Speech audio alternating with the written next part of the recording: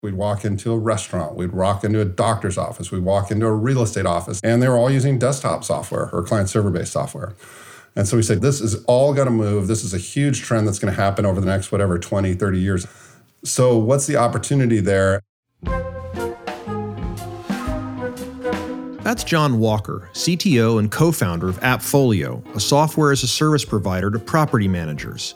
It's a publicly traded, multi-billion-dollar company, and it was born nearly 20 years ago when Jon and his co-founder, Klaus Schauser, identified a trend, the move from desktop to web-based software that was worth betting on. On this episode of Crafted, we'll hear how Jon and Klaus homed in on property management as their target market. We looked at automotive repair. We looked at health and wellness and yoga studios. How they validated their solution before they'd even built it. With 4 slides, it changed our kind of everything we did. Why rapid iteration is so essential. You actually are getting more at-bats. You're getting more chances to learn and more chances to score. And why building a company during a down market, as he did during the Great Recession, can really work to your advantage. Welcome to Crafted, a show about great products and the people who make them. I'm your host, Dan Blumberg. I'm a product and engagement leader at Artium, where my colleagues and I help companies build fantastic software and recruit dynamic teams. Can you take us back to when you were looking around for a company to found? My co-founder and I, we had been friends for a long time, and we had started 2 different companies in the same town, and mine was moderately successful. His was really successful. It was a company that ended up doing GoToMeeting, GoToMyPC, which some people might have heard of, kind of the precursors for Zoom.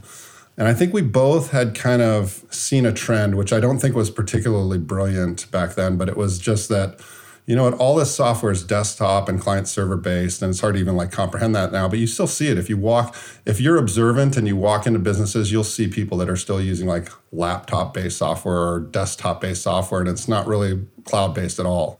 I mean, Adobe just got their hat handed to them with Figma, so it's still very much a relevant thing, right? Yes. And so we had seen that and we said, gosh, this is 2006. We said, all this software's got to move to the web and mobile. It's just going to happen. And we also had the experience of walking into all these businesses. We'd walk into a restaurant, we'd walk into a doctor's office, we'd walk into a real estate office, and they were all using software. They all had very specific workflows they were trying to accomplish. And they were all using desktop software or client server-based software. And so we said, gosh, we've got to move this is all got to move. This is a huge trend that's going to happen over the next, 20, 30 years. So what's the opportunity there? And we both kind of had this idea independently. And we met up for lunch and said, wow, we have this similar idea. And we said, let's found a company and let's find some industries where they're really ready to go to the web and cloud and mobile software. And we spent about 6 months before we started the company really doing, what we call market validation. Sometimes it's called customer development, but really trying to understand where is there a need, where do people have pain, where are they willing to pay for it? And we looked at probably 5 or 6 different vertical markets, different types of businesses. We looked at automotive repair. We looked at health and wellness and yoga studios. We ended up picking property management as an area where people were ready to move. And we've kind of expanded into more than just property management. It's more real estate in general now, but that's where we started. And that's still kind of our core product and why the company's been really successful. Can you share more about what you were doing during those 6 months of validation and why you ruled out yoga studios in favor of property management? We knew that to really find a problem, you have to go out and talk to people. And so one of the areas we're really interested in was automotive repair. And the reason why is I had a friend who worked for a really large automotive software company called Mitchell, and it was all desktop based. And he was telling me all the problems they had. And he said, you know what? Every auto repair place has to use software. The cars are really complex. If you're fixing one little thing, you need 13 parts and they need to look up online. They all use software, but they're using desktop software. And I was like, wow, this is a problem you solve easily on the internet. And so we said, let's start there. This is one that's interesting. And so my co-founder and I, we literally walked around and we probably walked into 40 different automotive repair shops. When we talked to them, we'd say, what do you do for software? And they'd say, oh, I've got a computer. It's back in the office there. And they'd say, but let me tell you about this hydraulic lift over here. It's really cool. I spent $3,000 on it. We found that they just weren't that interested in technology solving their problems. So literally that was kind of a perfect example of someone has a problem. they don't really know they have a problem, or maybe they do, but they're not actively trying to solve it, and they don't even want to spend money to solve it. They'd rather spend money on like kind of a new set of wrenches or hydraulic lift. And so is it a bad market? Not necessarily. It wasn't a good market at the time we were looking at it. One of the other things Jon and Klaus looked for was a system with multiple players who all needed to interact with each other. Like in automotive repair, you have customers and you have part suppliers. Everywhere where there's an interaction with the system, there's the ability to extract some value from that. And that was something that we found in property management just in spades. And it's something that we've really leveraged as part of our success there. And so we have kind of a core product, and then we have what we call value-added services, which are all these services that where we basically address some third party interacting with the system, provide value enough to where we can charge for it and extract some value. Once they had an idea of what they would build, they tried to sell it. Note, they didn't build it first. They just went straight to selling. I'm a big, huge believer in this. Really, the idea is you want to go to customers and you want to pitch a product and you want to see if they'll buy it. And then what you're trying to find is these early evangelist customers who are going to help you determine what you should build in the product. So we did that early on with AppFolio. We were literally pitching a slide deck. It wasn't any software. We didn't really have anything. We had 4 slides. We said, here's the problems you have. Then we'd say here's our solution. And we were realistic about it. We're not going to do everything they do right off the bat, but we're going to do this set. And then to really be realistic, we'd say, here's what we're not going to do. And then the 4th slide was, would you buy it? And we really were, it was really like, would you sign a contract today and pay money for it? And here's what we're going to charge. Interestingly enough, when we first started pitching that slide deck, this is what we're not going to do. One of the things that was on there was accounting. And it was kind of like, my co-founder and I were like, well, accounting's hard and there's QuickBooks and maybe they can integrate it with it. And why would people need accounting as part of this real estate software, property management software? I don't think they'll need it. And we would literally go, slide number 1, here's your problems. Oh my gosh, you really get us. Slide number 2, here's what we're going to build. Wow, that would be amazing. You mean I could access it anywhere and it would solve all these problems? Wow, that's unbelievable. I can't wait for you to do this. Slide number 3, here's what we're not going to do, accounting. Fall off the cliff, no interest. We could have built all the software and found the same thing out after a year and a half of building software out, or a year, whatever it was. But with 4 slides, we found out immediately accounting has to be part of it. With 4 slides, it changed our kind of success, not only our success trajectory, but kind of everything we did. Tell me, what did the first version of AppFolio look like? The very first version, all we were doing was importing from old systems and doing reporting. And that was not really the first version, but we'd import people's data and they'd run reporting like accounting reports, like a general ledger report. And there was a lot of data in there. For a desktop, it was a tremendous amount of data. And so we talked to one customer very early on and we'd say well, how do you run this particular report? And they said, what I do is I click the button to run the report in my desktop software. I go to lunch, and then I come back, and it's usually still running, so I go grab a cup of coffee and maybe chat with someone for a while, and then I come back, and then hopefully the report's done by then. And so literally all we did was import the data onto powerful web servers, use the kind of the leverage that you get from web servers. We hadn't even really done a lot of optimization stuff, but they'd click it, and a minute later, the report would come back. It was a life-changing experience for them. They felt like they had just, seen the sun for the first time. And it wasn't anything super brilliant we were doing. It was basically we were taking advantage of this big trend that was happening. Describe AppFolio today. What does it do? Describe who uses it and why they're using it. We have a couple different products, but the primary product is property management software. A property manager, there's third-party property managers and owner-operators, and it's basically people who own properties or manage properties for other people. Maybe you have a vacation home and you don't want to deal with a tenant calling you in the middle of the night because the plumbing's broken or whatever. You sign up a property manager, and for a fee, they collect the rent, they deal with the tenants, they do move-ins and move-outs, they do all that stuff. And our software basically does all of that. It does everything from online advertising to all the back-end accounting. It does move-ins and move-outs. It can help people sign leases. For example, we have a leasing solution called Lisa that uses AI to answer a lot of the common questions that people would ask about a property they're interested in. It does everything you'd actually need to do as a property manager. And so we have some pretty sophisticated parts of the system at this point. Jon has been building software since the earliest days of the internet. He started with data migration and building networking protocols to get audio and video onto the web.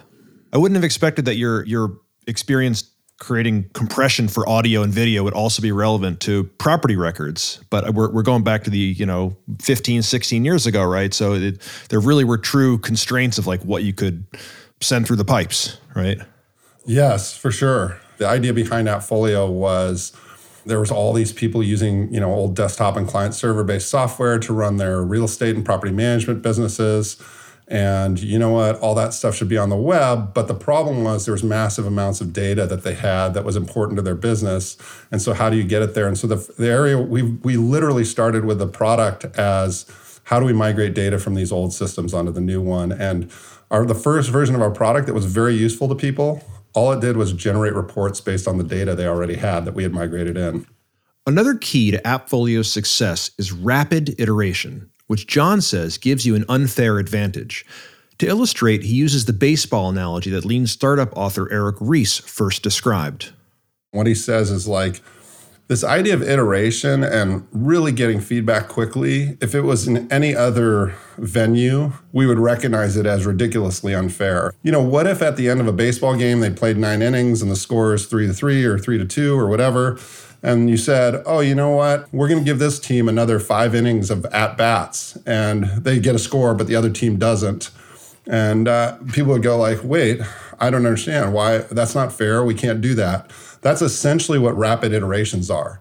If you can iterate and get feedback faster than other competitors or other people, you actually are getting more at-bats. You're getting more chances to learn and more chances to score. And so we really have, throughout our life at AppFolio, tried to drive down the iteration cycle time.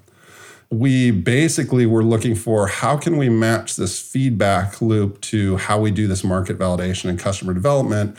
And over time, we've driven that down and driven that down and driven that down, and we've invested a lot in it. And so we have a huge automated testing framework that's on its like 5th or 6th generation. The smallest part of that is an engineer builds something, it gets put in production, a customer sees it, and they can get feedback on whether they're using it or it works or whatever. And we invest a lot in doing that. I'd love to go one level deeper of how do you motivate teams to move more quickly, and what are the specific things that you measure? You mentioned, I think just now, like time to production is one thing that you're looking at. Yeah, so a lot of times there's like a real name for that, which is like cycle time. So we measure cycle time, or we have measured cycle time at various times. We've measured just new hire engineer to code in production. I used to always say, if you've been at AppFolio a week and a customer hasn't seen anything you've done, there's something wrong. That's how our engineers were kind of used to working. It's like in the first week, you're probably putting something out there that someone's using. I'll tell you the motivation behind it and kind of how we motivate teams. I've had this experience, and I think lots of software engineers have had this experience of really working your butt off to build something, spending a long time doing it, maybe months, maybe even a year or two, and putting it out there and no one uses it. And it's literally like the most demotivating experience you can have. And so if you can kind of combine this idea of market validation where you're asking the customers, will you pay for this? And this idea of like rapid iteration and feedback, it's really motivating to teams. And it's not that hard to get across. You just say, hey, you know what? If we ever spend any time doing something that's not useful to people, it's going to be a very short amount of time and we're going to move on to something else. And we're going to measure that all the time. Can you share more about how you're leveraging AI? You mentioned when you founded AppFolio, you were looking at trends that there's going to be a big tailwind, and AI is certainly one of those trends. There's these trends that come along and, they feel like big trends, but not all of them necessarily apply to your business, and not all of them are really going to move the needle. And I think one way that companies can become unsuccessful is jumping on every trend. I interact with our board sometimes, and a few years ago, the board kept asking me over and over, when are we going to do crypto? When are we going to do blockchain? This is a really important trend. Why are we not jumping on it? And, I think we made a pretty rational assessment there that Blockchain's relevant to our industry, obviously. There's contracts, and that's a part of what we do. But it wasn't really a needle moving, like this is really going to change this industry today or in the near term.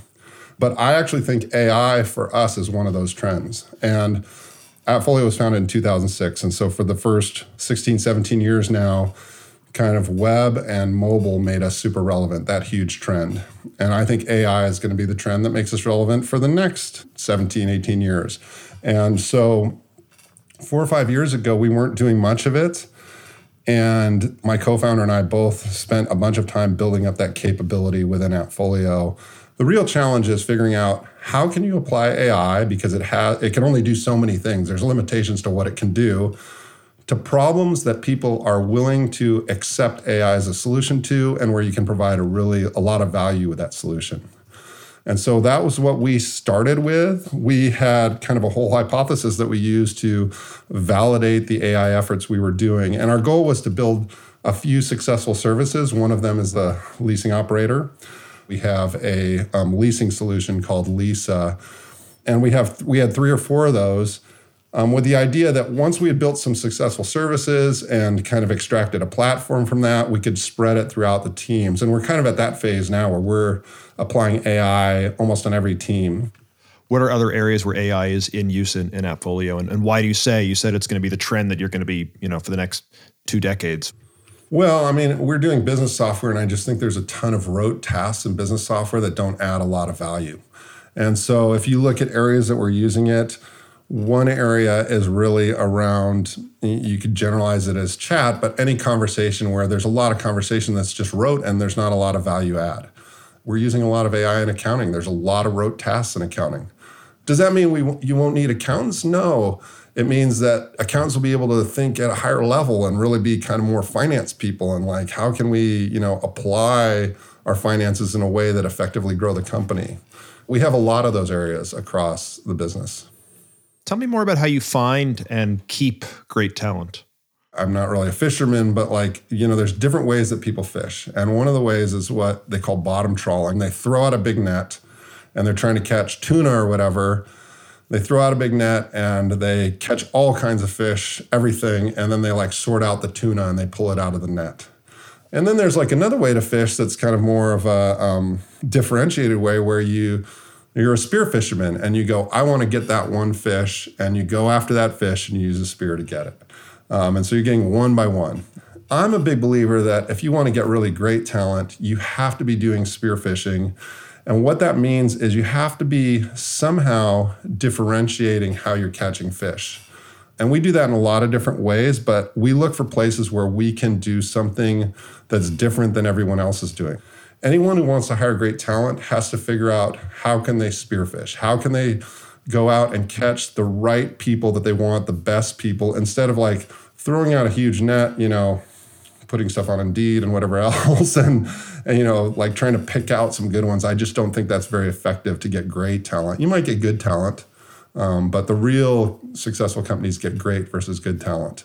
Every company has a different value proposition that attracts certain people. So how do you express that value proposition that's really attractive to, the type of really great people in the area that you're trying to hire? The really tricky thing is, as you grow a company, to do the spearfishing at scale. That's the hard thing. So there's a recurring theme on Crafted that I'm calling the blog post prompt. It's a bit of an odd setup for a question, but it seems to work. So are you game? Sure.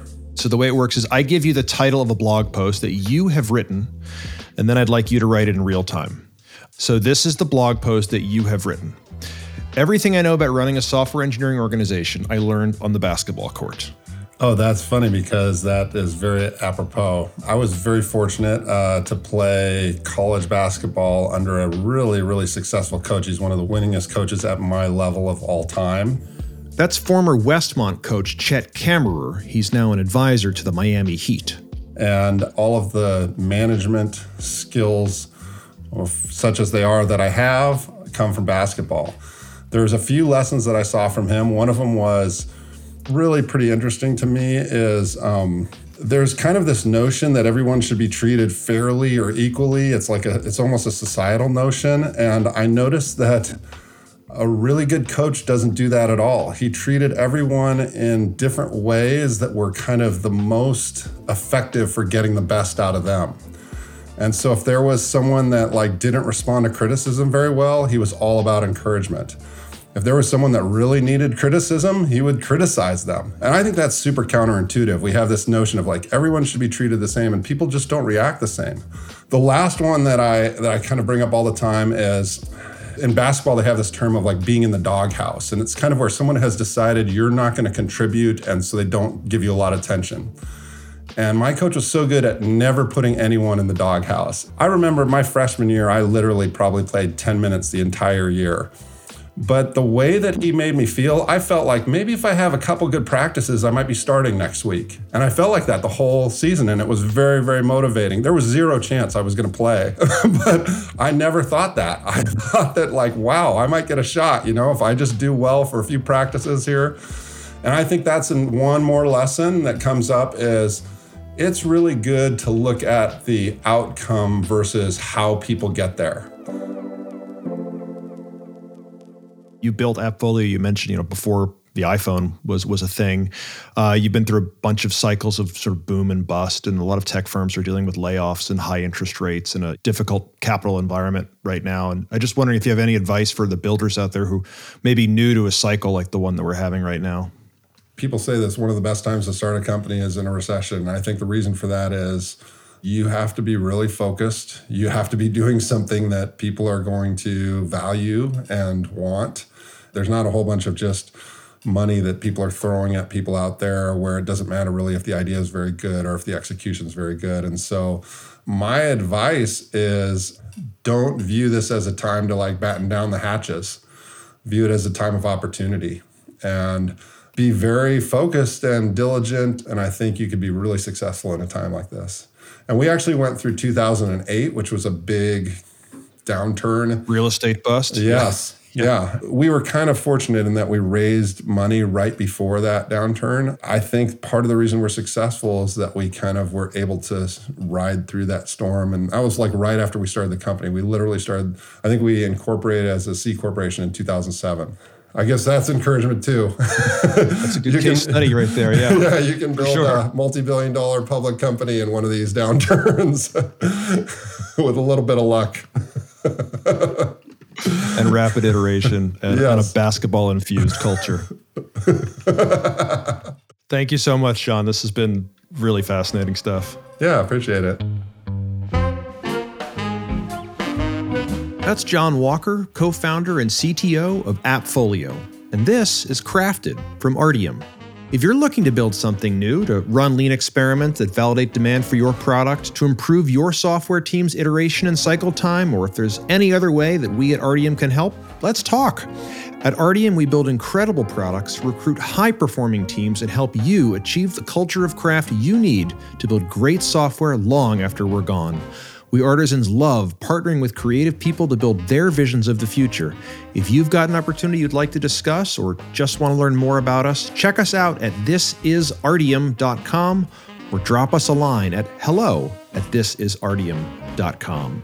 If you like today's episode, and hey, you've made it this far, please subscribe and spread the word, because crafted listeners are amazed listeners.